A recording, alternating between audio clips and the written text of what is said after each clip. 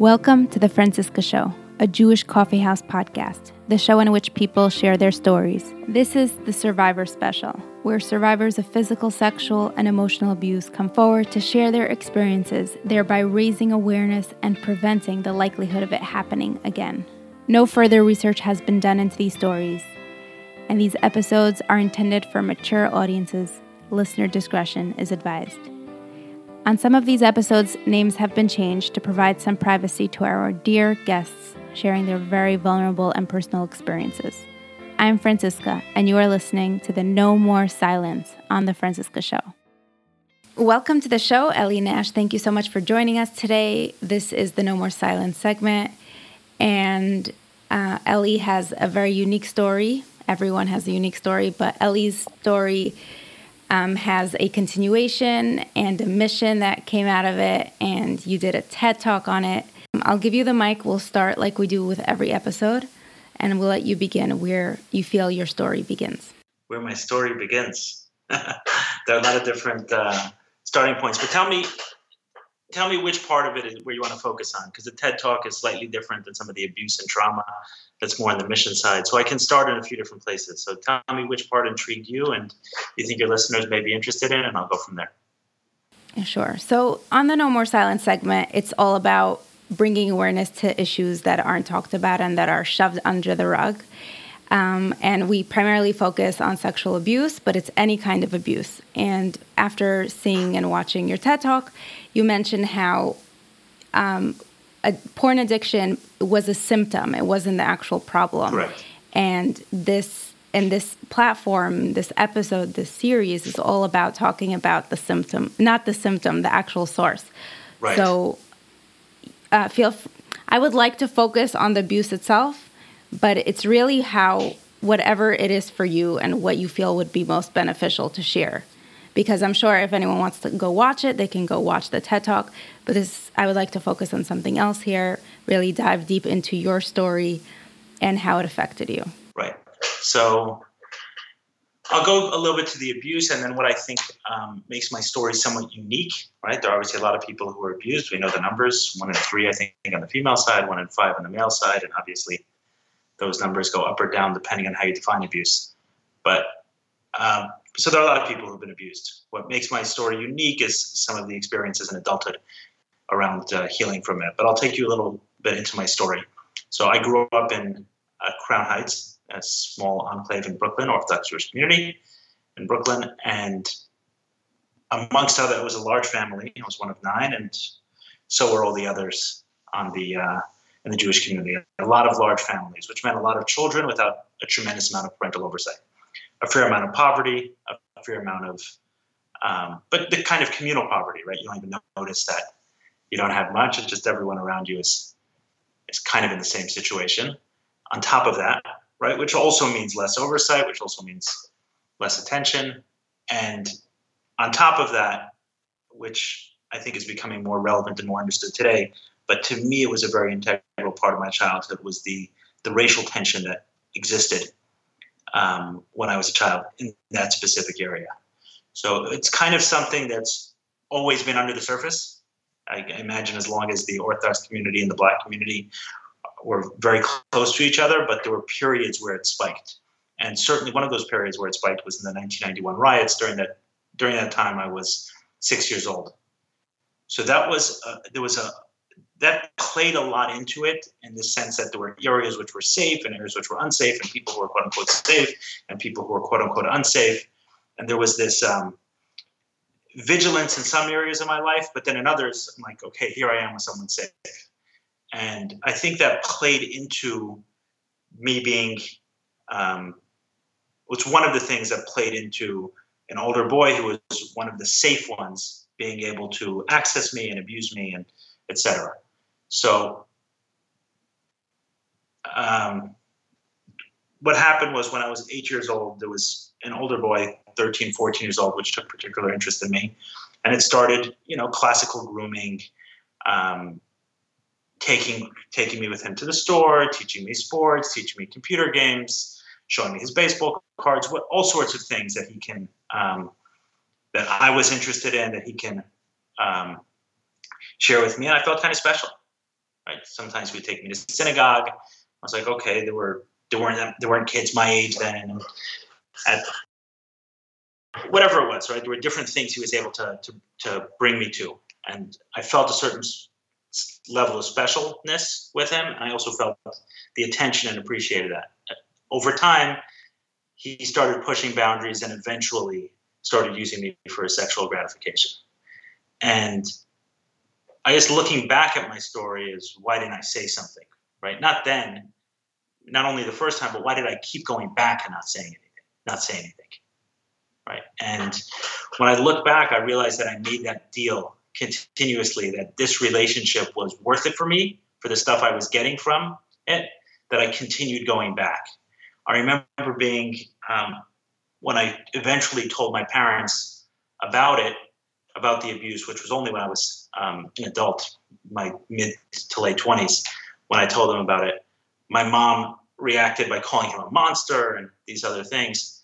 And I said, well, he was a monster the first time, right? Because he caught me by surprise. But after that, I went back. So I wasn't saying that in order to take blame on me. I was actually saying that in order to put some responsibility on my parents and say that at the end of the day, there was an 8-year-old child who made that decision to continuously go back. So one of the things that I've learned in looking at my story in this way is that abuse doesn't happen in a vacuum. It wasn't this kid, everything was okay with my life, and then I got abused, and then it derailed an otherwise perfect life.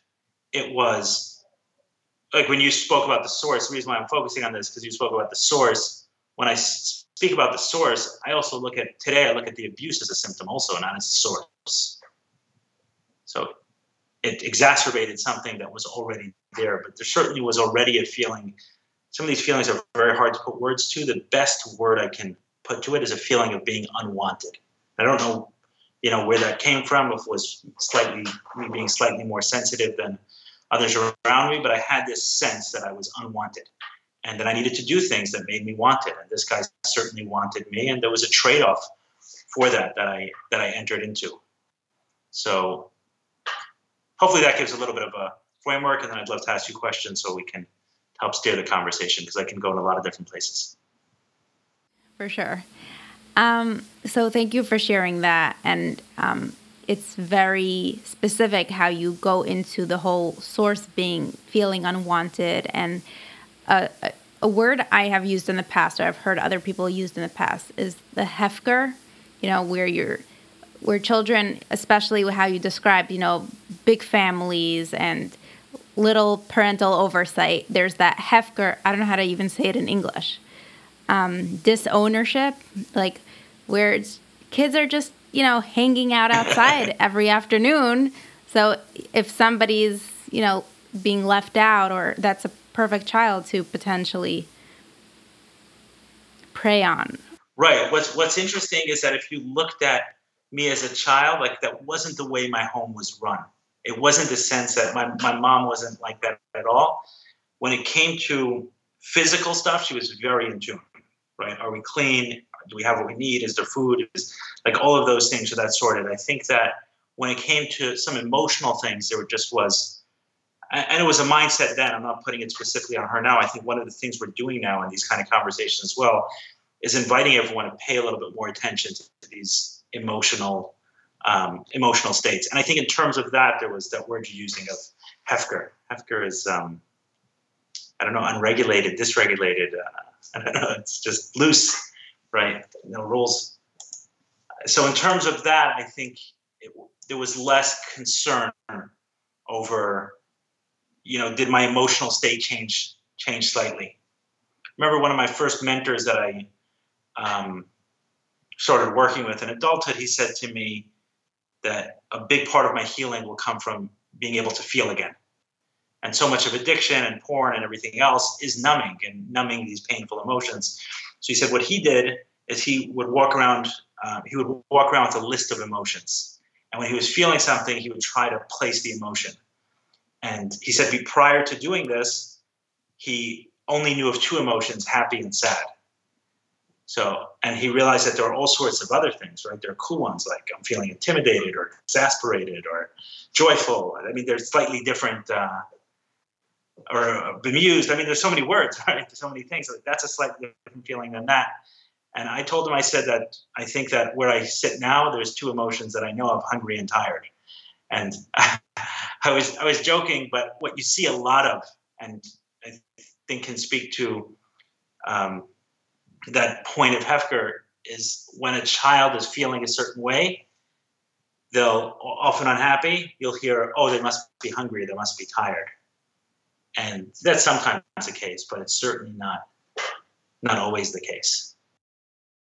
Right, absolutely. And I remember when I was reading about eating disorders and how who it affects. I remember the classic person it affects is somebody who comes from an overachieving background. Like, it's not the person who's falling behind. It's the person whose parents are very on top of them, maybe. Right. Very often will place like any sort of abnormality in behavior or circumstances on a lack of parent support. And sometimes it could be the opposite. It could come from pressures. It could come from expectations. It could come from all kinds of places. So I'm not trying to place blame on any one type of circumstance. Yeah, sometimes people can hear what I'm saying as placing blame, or I've had some of my siblings challenge me in the way I may speak about things, talking negatively about my parents or the like. But I'm never placing blame. I'm never coming from that perspective.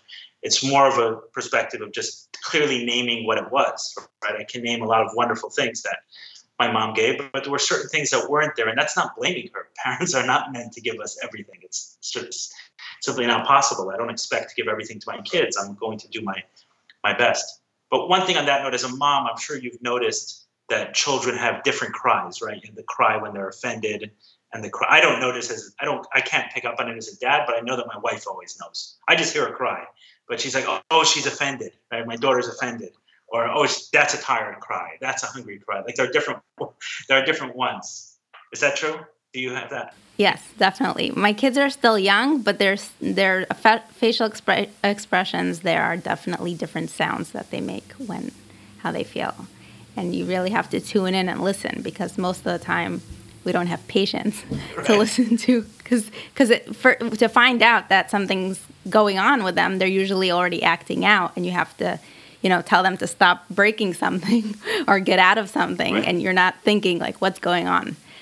So, yeah. Right. I know there's definitely one of physical pain. That cry is very different than, right? That one I know. That physical pain and the other ones are two separate ones for me, but I see how my wife is able to hear them differently. And I think that's one area where it was relatively loose, right? So I came out. The feeling of hungry and tired, the only two feelings that because parents also mirror that, right? When you're feeling a certain way and the response, oh, he must be hungry. It's like, oh, that's what it is. I must be hungry. I'm not insulted. I just need a chocolate bar. Yeah. So back to your story. So you had one abuser, One abuser, right? Over a 3-year period, yeah. Over a 3-year period. So what happened at the age of 11, when the abuse stopped? Like, how did you realize? When did that breakthrough happen? What did you do next? It didn't happen as 11-year-old. The reason it stopped is because as he got older, and probably when he was about the age of 15 or 16, it stopped. He moved out of his parents' house, went to school, or was there much less often, right? There wasn't a clean, I don't remember the exact date it started, the exact date it ended. I remember it more based on the grade I was in, right? The teacher I had at the time, and what was going on in his home. So exactly how many times it happened and exactly when it stopped, I don't know, but he was less home. And when he was less home, it stopped happening. I never thought about it. I did everything I could to push it down. It would bubble up at different points of time. I remember when I was in summer camp once, it was a hypnosis show. And I was like, no, I don't want to get hypnotized. I saw other guys going up on the stage to get hypnotized. I was like, no, I'll never do that, because maybe that will come out that I was abused. So there were a few times where it popped up, but in general, I was able to push it down. And for me, porn started shortly thereafter. It didn't start as porn.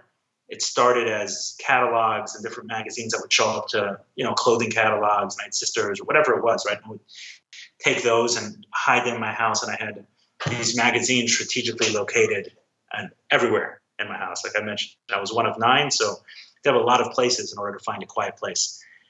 And once the internet came out, computers and the internet, and I think probably around the age of 13 or 14, we had internet in my house, and then it just exploded. One of the interesting things you mentioned about food addiction, right? How it often is someone who's overachieving. So the sex addictions also, they don't spill over the way like someone who's a drunk or a drug addict, which it'll manifest itself much more in someone's externally. It'll manifest itself much more, right? You'll start seeing it in someone's eyes and someone's nose, right? Things happen over time. They're drunk, right? They've made a decision. They've drunk dialed someone, right? Those things start manifesting itself in that way. We're meeting a lot of people who have porn addictions or other sex addictions, right? Whatever those are, they often go inward, right? That's not to say that someone can't be an alcoholic and a sex addict. I'm saying the tradition, like the classic sex addict will often have a lot of things on the outside look pretty neat. Things will be in order, and then there's this secret part of a life that's particularly toxic. And so I would say it's similar. I think there are a lot of similarities between eating disorders and sexual addictions. It makes a lot of sense. And I know in the TED Talk, and I'd like to talk more with you about, what you decided to do with your life and what you're actually, is this what you do with your career or is this separate? So I'll take you forward a little bit. So I was in this place where I was burying it. I had this idea that, like I mentioned, I didn't grow up with much, but I had this idea that if I made money, then a lot of my problems would be solved. So I would say that probably the most challenging part of my childhood was the fact that my parents often weren't on the same page. And with each other? With each other. They weren't on the same page. And because of that, like often one would be a yes, the other would be no. There was slight disagreements between them. They didn't see the world in the same way at all. And I think because of that created a certain tension, right? A certain sense of it's not safe, right? The two people who you look up to haven't sorted their stuff out. And in my mind, it was if I can make a lot of the manifestation of that disagreement was in financial issues. What to spend on, when to spend, is there enough money for this? Is there not enough money? Why did you do that? Can we do this? So to me, it was so many times I was sitting as a child and saying, like, if only I can go into my pocket and pull out a few $100, I'd settle this disagreement and there'd be peace again in the house. So that became a driving force of mine. And 18, 19 years old, I started a business, and relatively quickly I had some level of success there.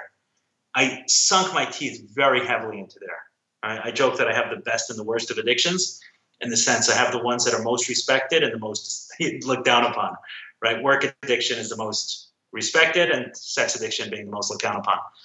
And I threw myself into work and into achievement and into success and building a business, etc. By the age of 23 or so, I had achieved a good level of financial success, certainly by the measures of a 22 or 23-year-old. But that's also when things started falling apart for me a little bit, because the lie I was holding on to, which I didn't think was a lie, was that if I make a certain amount of money, everything will solve itself. And I realized it didn't. I felt better for a short period of time, and I was in the same place. I had all of the same discomforts with myself that I did previously. What prompted me to actually go into therapy and start working on the abuse was people making requests of me and having an inability to say no to them. So whether it was borrowing money or taking time off from work or purchasing product and paying me later and then never paying me. So these things started happening, and I noticed a disconnect between my mind and my mouth. And what I mean by that is that I would often end up in situations where I was taken advantage of, and I'd look back at it, I'd replay the tape, and I'd say, I wanted to say no, but I said yes. So I'm not an idiot. There's just a breakdown here. And eventually, in talking to a friend about it, he recommended a therapist. What my friend didn't tell me at the time was that he was sexually abused And he knew I was also, but he didn't feel comfortable saying it. I don't know if he knew, but he got the sense that I was from what I was talking about. And in going into a therapist, he's why you're here. And I told him that there's a disconnect between my brain and my mouth, and I got to figure out what it is. So I gave him a few examples, and within a few minutes, 15 minutes or so of meeting him, he said, "Were you sexually abused as a child?" And he was the first person I told. Right? So I like to say, well, I did keep my story secret. I did tell the first person who asked. So sometimes as parents, it's not such a bad idea. I think if someone would have asked me at 12 years old, I would have said yes. Right? So going back to that being in tune and the different cries and different emotions, those things, I would like to think that there's no question to me that the shift, that there had to have been a major shift in me for 8, 9, and 10 when this was going on. And for the people around me not to notice it wasn't okay. And I think that hopefully some of these conversations can attune people more to those things. It's not, certainly my parents didn't grow up religious, and we're now in a religious environment. I think sexual abuse was the last thing on their minds, right? The fact that this kind of stuff can happen in an Orthodox community was the farthest thing from their mind. And when I told them, they were shocked. They were shocked amongst, and that was one of the reasons why. Like, wow, this happens here as well. Now we know that it happens here as well. And in some ways, because we don't think so, it happens maybe a little bit more frequently. So that, once I put 2 and 2 together, that the stuff that are going on in my life that I don't displeased with is connected to the abuse, and my proof that it's connected to the abuse is a therapist picked up on it right away. I knew that I had to work on it. So I threw myself into that process. And here's where I think my story took an interesting turn, which is why I eventually made the decision to speak and share about it, is my therapist recommended that I confront my abuser. And he gave me a couple ground rules. He's, if you're in the ring, you're winning. You don't have to win, but just keep fighting. Don't be passive, keep fighting. And I don't know if that was specific direction to me or that's something he would say to all abuse survivors. I'm not 100% sure, but he did give it to me and I followed it. And it took me 4 years and a lot of ups and downs. I'm not going to go into here. I have a talk on YouTube where I go into the whole 4-year journey of eventually confronting my abuser. But when I did eventually sit down with him, him, and a therapist, it was by far the most healing moment of my life. I had a 3-hour meeting with him, and it completely shifted the power dynamics and the story I had around what had happened. Everything changed for me. And once I saw that, I feel like I've really let go of the abuse. I don't like, for example, one of the things that had changed for me is I no longer look at the abuse as the problem, as the cause. I look at it as a symptom of the problem.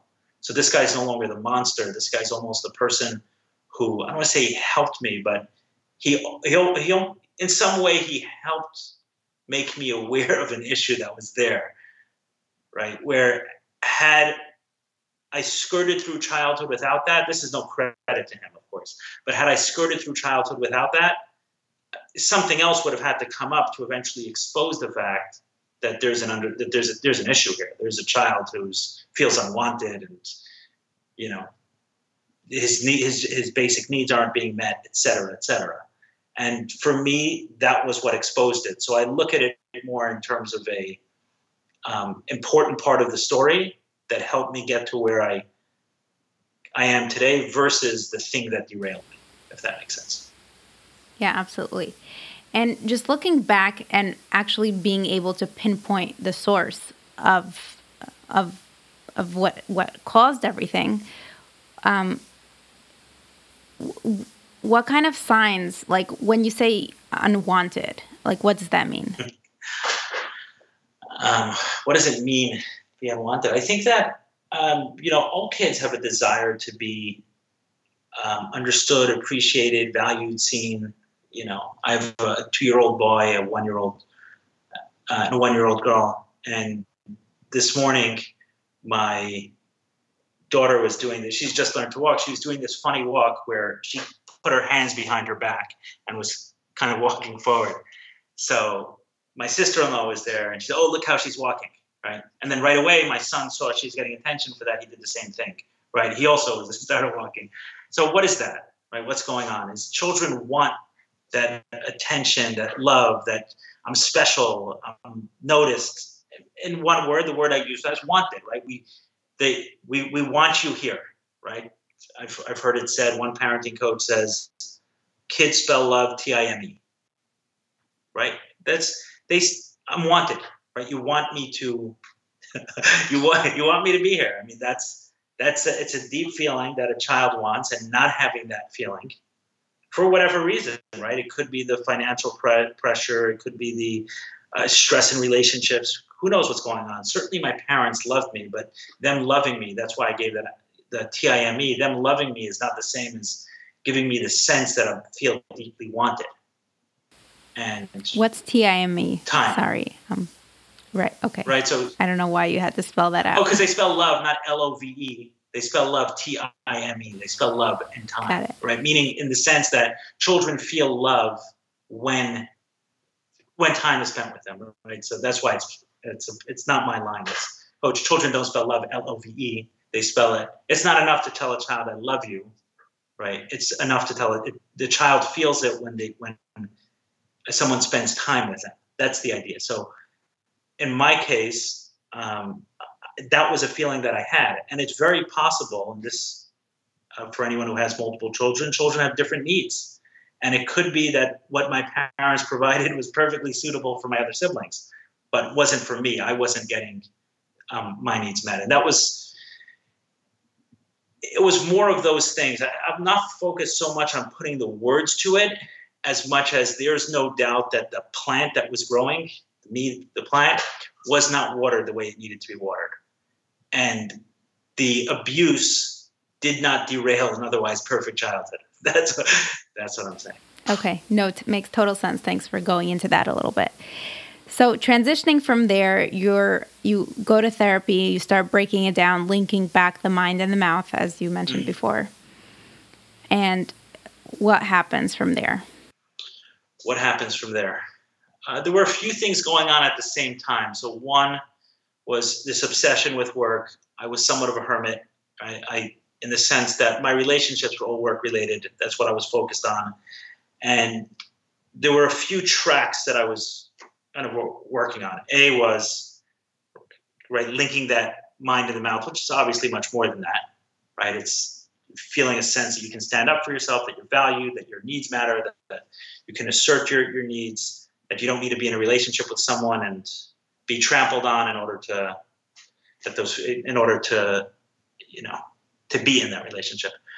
And at the same time, I knew I wanted a family, and how am I eventually going to build a family? And it wasn't where I was. I wasn't dating much. I talk about porn addiction, but on the TED Talk, but it went much further than that. I was getting I was all of the transactional sexual relationships that one can imagine I was engaged in. That's just where I was most comfortable. And I wasn't as comfortable in relationships. And that was a healing process to get to the point that I can be in relationship with someone. It was through that work that I realized that I had a porn/sex addiction that needed to be worked on. And while all these were coming together, I had the opportunity to meet with my abuser, which I mentioned, that confrontation, which shifted something almost spiritually inside me. And it gave me it turned my story into a completely different story, right? There's what happens, and then there's a meaning we give it. And until that moment, I was attributing so much power to the person who abused me. Like I said, I'll repeat it again because I think it's important, and I hear from a lot of people who are abused, is this story, right? The story in my head was, here was a perfect childhood, right, that was derailed by my abuser. And I would say all the time, this guy robbed me of my childhood. In fact, my childhood was shit before him. That's the truth, right? And that's why he was able to do what he did. Could he have abused me one time? Sure, that can always happen. Even perfect parents, totally attuned to their children, but you can't make the argument with me that an 8-year-old boy would feel better. A healthy 8-year-old boy who's getting their needs met, whose parents are attuned to them, would feel better going back than telling their parents. You can't tell me that a child who feels loved by their parents would make a deal to get love and attention from someone else. There's no way. So being able to look at my story more holistically in that way.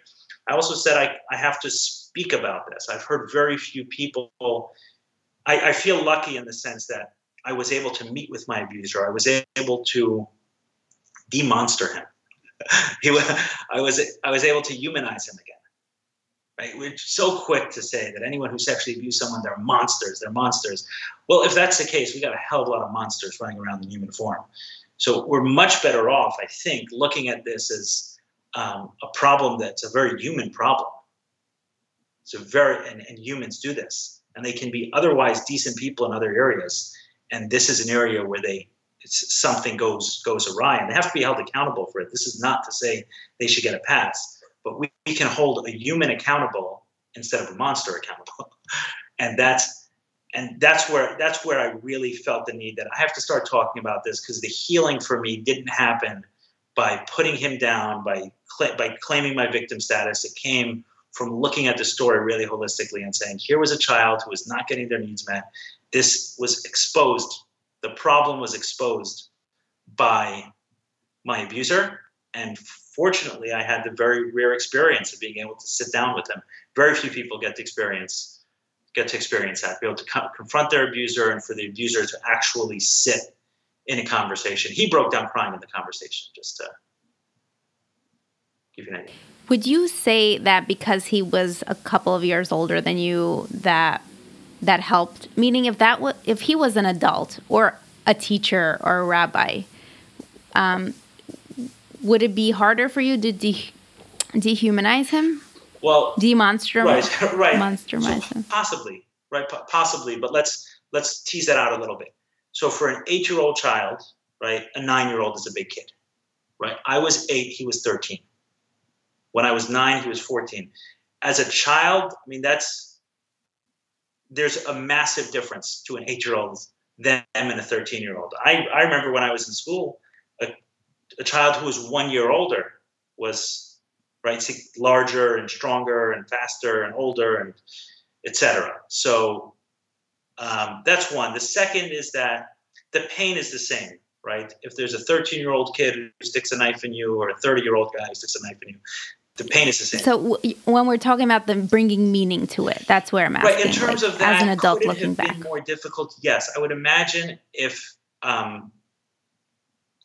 I would imagine, for example, if this guy abused tons of other people, was continuing to abuse people, yes, all of that would have made it much more difficult to demonster him. I'm not suggesting in any way that this is right. That's what I'm saying. Actually, is I had a very unique experience. But I think that this experience can lend itself to others to suggest this is possible. Did I have an easier set of circumstances to make this happen? Certainly did. Right. I certainly did. But let me give you an example. I was talking to someone whose abuser died. And he said to me, I'll never be able to experience what you did because I'll never be able to confront my abuser because he's dead. I said, there still has to be some way. I have to hold on to the belief that there's some way that someone can unlock themselves from that story. And one reason why is because it's more true. My story is more true in that I had a dysfunctional childhood, and this person took advantage of that dysfunctional childhood versus I had this perfect childhood that was derailed by the monster. And that's what a lot of people's story is. It was my story, and I hear it all the time. And I think that could be unlocked if we're really willing to go into the story and say, honest to God, that despite the fact that this guy abused me, I felt more love from him than I did from my own father. And that's not a knock on my father. I'm just saying, I'm reporting, right? I'm a journalist coming into the scene. I'm looking around. I'm seeing an 8-year-old boy who's repeatedly over a 2 or 3 year period going to this guy's house. That boy feels more love from this abuser than his father. And that's the sad part of the story. That's the pain of the story. The abuse is the symptom to that problem. And I think that most of us who are sexually abused will be able to tease that out a little bit more once they demonster and defang their abuser and say what really happened there and who's really what really happened there. What's the most true story and in that way unleash the healing, which is what the goal is. And this is so powerful. This is exactly what we want to be talking on this podcast, because people love to just brush it away and blame it on that. And there's so much more to it. And when you connected with the actual source of the whole, you not having that relationship with your father that you should have had, or you felt you should have had, take back the felt you should have had, that you should have had. That's the source. That's the source. And when you are able to tap into that and be aware and heal through that, then it becomes so light, you're able to talk about it on a day like today, and you're probably going to go about your day, and it's not going to even consume the rest of your day. Correct. Am I correct? Right? And I want to be clear that I'm not blaming my father either, right? He did a lot of wonderful things. He's taught me a lot of wonderful stuff. A lot of the reason why I stand up for injustice is because he modeled that for me. And I saw him do that for those who know him. I saw what he did in the community, and he has a lot of integrity, and he did things a certain way, and he put his money where his mouth is, quote unquote, in the sense that he put his time into causes he cared about. At the same point in time, right, while he did all that and modeled something very powerful for me, he also was not able to meet these needs of mine on an emotional level. And I replaced it with someone who took advantage of me. And that's the real story. That's the real story. It's great. It's very, you make it sound like it's almost a prerequisite for every parent to have some emotional intelligence, I don't know, therapy or coaching or some sort of like awareness that, because many people, especially, and I'm not talking about your generation, but one up, anyone raised by Holocaust survivors or anyone raised by European parents or anywhere where there's culture where you don't express love, where you don't express being proud of your kids, where that's the norm of the culture. Like, we're really trying to shift that with the new age culture and new age parenting, where it's so much more being in tune and aware. Yeah, I think the technical term is that word is attunement, right? Attunement to a child. So it's not so much as love as it is attuned to their particular needs. And one needs one thing, and one needs something very, very different. And it just and that's going to be the challenge of a lifetime of every parent. Can you talk and share a little bit about your work in your realizations and philosophies when it comes to porn addiction and talking about it and the shame you brought out? It was very beautifully presented, and I'd like to just give a short synopsis for anyone listening. So a life philosophy of mine that stemmed from really the healing of the abuse, because I feel like I did heal from the abuse. When I say I healed from the abuse, I don't mean that all the effects from it are gone, right? But I mean that emotionally I've put it to rest. It's not a sore subject. It's not a trauma that's going to unwind and come out of nowhere. It's resolved. I'm good with it. I like to say that if I was the author of my own story, I would add that chapter in the book. I would put all of that in there. I've come to peace with all of it at this point in time. And one of the things that I learned from that is that those sources of shame, right? I mentioned, sitting in camp, right? People on stage getting hypnotized. That's not a small anecdote. What that's representing is that there's a part of me that I believe that if my friends knew about me, they wouldn't want to be friends with me. And that's why I'm not going to get on the stage.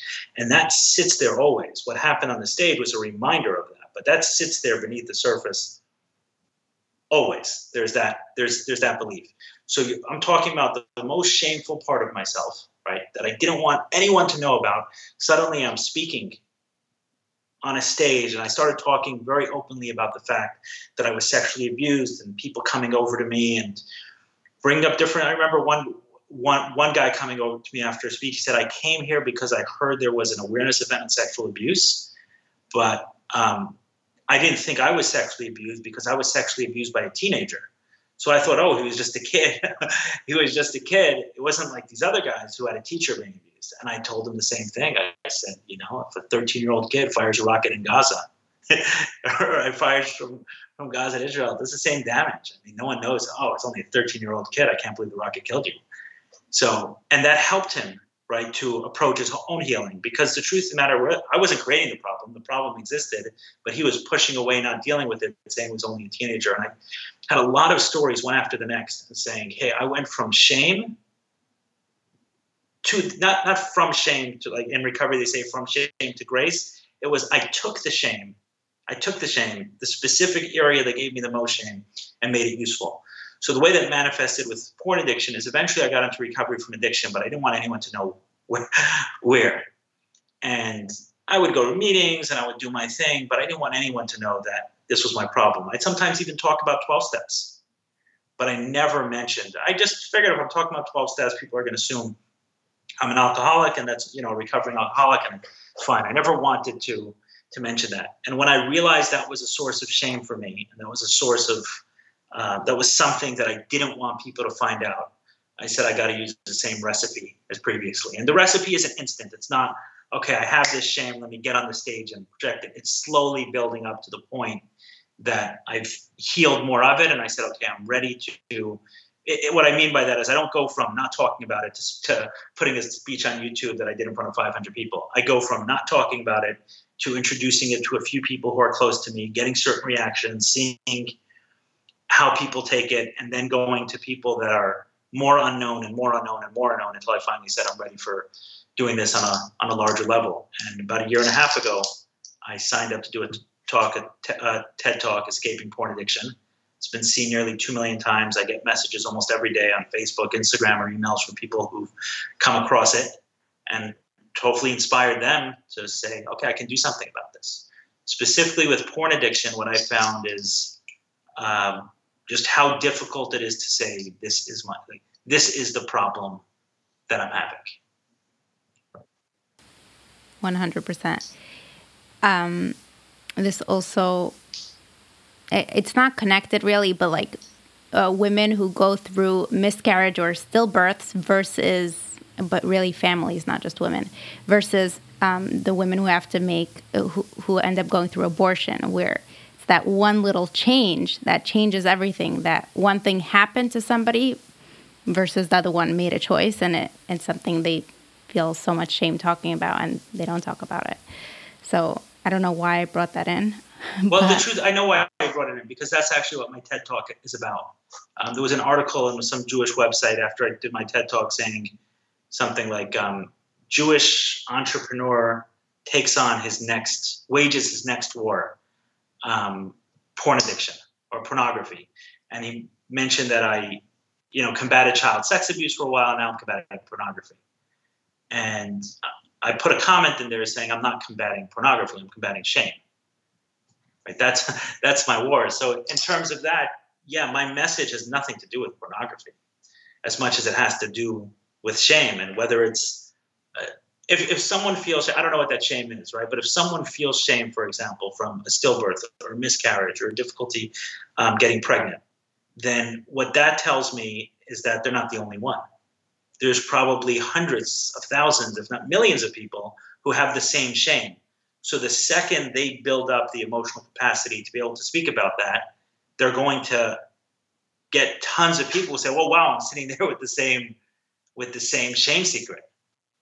And now there's, right, those two connect on that, and then the shame is gone, or it's greatly reduced. But I was differentiating between the nuances of someone getting bad news about a pregnancy not being viable, but actually having to decide whether to terminate the pregnancy or wait for it to, end on its own. Like those kinds of questions where it's the it's a medical technicality. Well, it's, but some women don't have that shame aspect, or at least less shame, versus other women who had to make a choice when it comes to the termination. So in that miscarriage versus in that scenario, abortion. Even calling a doctor and saying, "Hey, this is like, what should I do?" or discussing it with someone, just bringing up that they have to make that choice, they're uncomfortable talking about it. That's the point you're making. I think people would say they have a miscarriage even if they decided to terminate when they could have waited for it to end on its own. And I'm not talking about selective abortion and all the political stuff to it. I'm talking about, a life already being completely endangered. Okay, so have you connected this work and this life's mission and this message of spreading awareness and removing the shame factor with your business, or is it completely separated? It's separated. My business is, I have a distribution company, which, I've been running for the last 15 years and I continue to, but certainly this gives me a lot of my passion and drive and purpose. Right. And were you ever nervous if you talked about this? Would that affect your business? Sure. Yeah. There's a price to pay for everything, and sometimes I don't even know what that price will be. But I know for a fact that there was one client that I was going after, that I was looking to get their business, and I heard, or we had a few conversations, and they stopped talking to us, but I knew someone else in the company. And I said, do you know what's going on? And they said, yeah, one of the people looked you up and they saw the stuff on porn, so they got a little bit nervous. And I've heard other stories also where I was like, oh, wow. Like, your boss, one of my employees came to me and said, he was in a meeting and said, oh, your boss is that guy who talks about the porn addiction. That's amazing. Like, it's so incredible that he does that. So I've heard both sides, but yeah, when you do these kind of things, they're not without a cost, right? I mean, even this conversation, I spent an hour here versus an hour somewhere else. That's a cost. One right? That's a cost anywhere you look at it. So yeah, I don't pretend that there's not a cost that comes with doing this. Of course there is, but it's also worth it in terms of the purpose and meaning, and also healing. The deep healing that comes from seeing how someone else benefited from your shame or your pain is very powerful. For me, that manifested itself for a while as speaking publicly. Lately, it's actually been more one-on-one work. So working with people one-on-one over a period, not as a coach, but just, speaking to them once a week and guiding them through the process and seeing them change. And that's been very fulfilling. It's saying like, wow, my story and the details of my story can be used as a way to help someone else. That's the most healing, I think. And if I can risk using the word godly thing, I know. That's so beautiful. And you have a podcast too. Is that correct? I do. Okay. Would you like to share? My podcast is called In Search of More. I started it during the pandemic, towards the beginning. What was going on? I recognized that there was a lot of the lessons that I had learned in recovery from addiction suddenly applied to everyday life for everyone. So things we learned, like, letting go of things you can't control, which is very important for an addict, but moderately important for an everyday person. And now suddenly became very important for an everyday person. So my podcast, pretty much all of the episodes are actually recorded live and done as webinars where we have an interactive audience. And afterwards, I put it up on the podcast. And we touch a variety of different topics, often addiction, but I've been exploring my own connection with Judaism in some way. And I've left the organized and the practice of it. Now, as a family, I feel some desire to come back to it. And how do I reapproach and having some of those conversations? So I call it In Search of More because it's really inviting the audience through me on that search versus saying, I found a destination, let me share it with you. This is more of, hey, this is what I'm bumping into now. And while I'm having a conversation with someone, let me turn on the camera. Yeah, that's so beautiful. I definitely, I relate to that because that's how I started my podcast, because I was definitely in search of more. What I was doing was not working for me. And this has been a very beautiful journey for me. And that's regarding to the art segment. This segment, we'll see where this goes, the No More Silence. But I really, really enjoyed this conversation with you. I think you mentioned so many important and powerful just elements that everyone could really benefit and learn from. So I really appreciate your time. We know this is a cost thing, and you could have been doing something else. You had a baby a week and a half ago. So congratulations and mazel tov.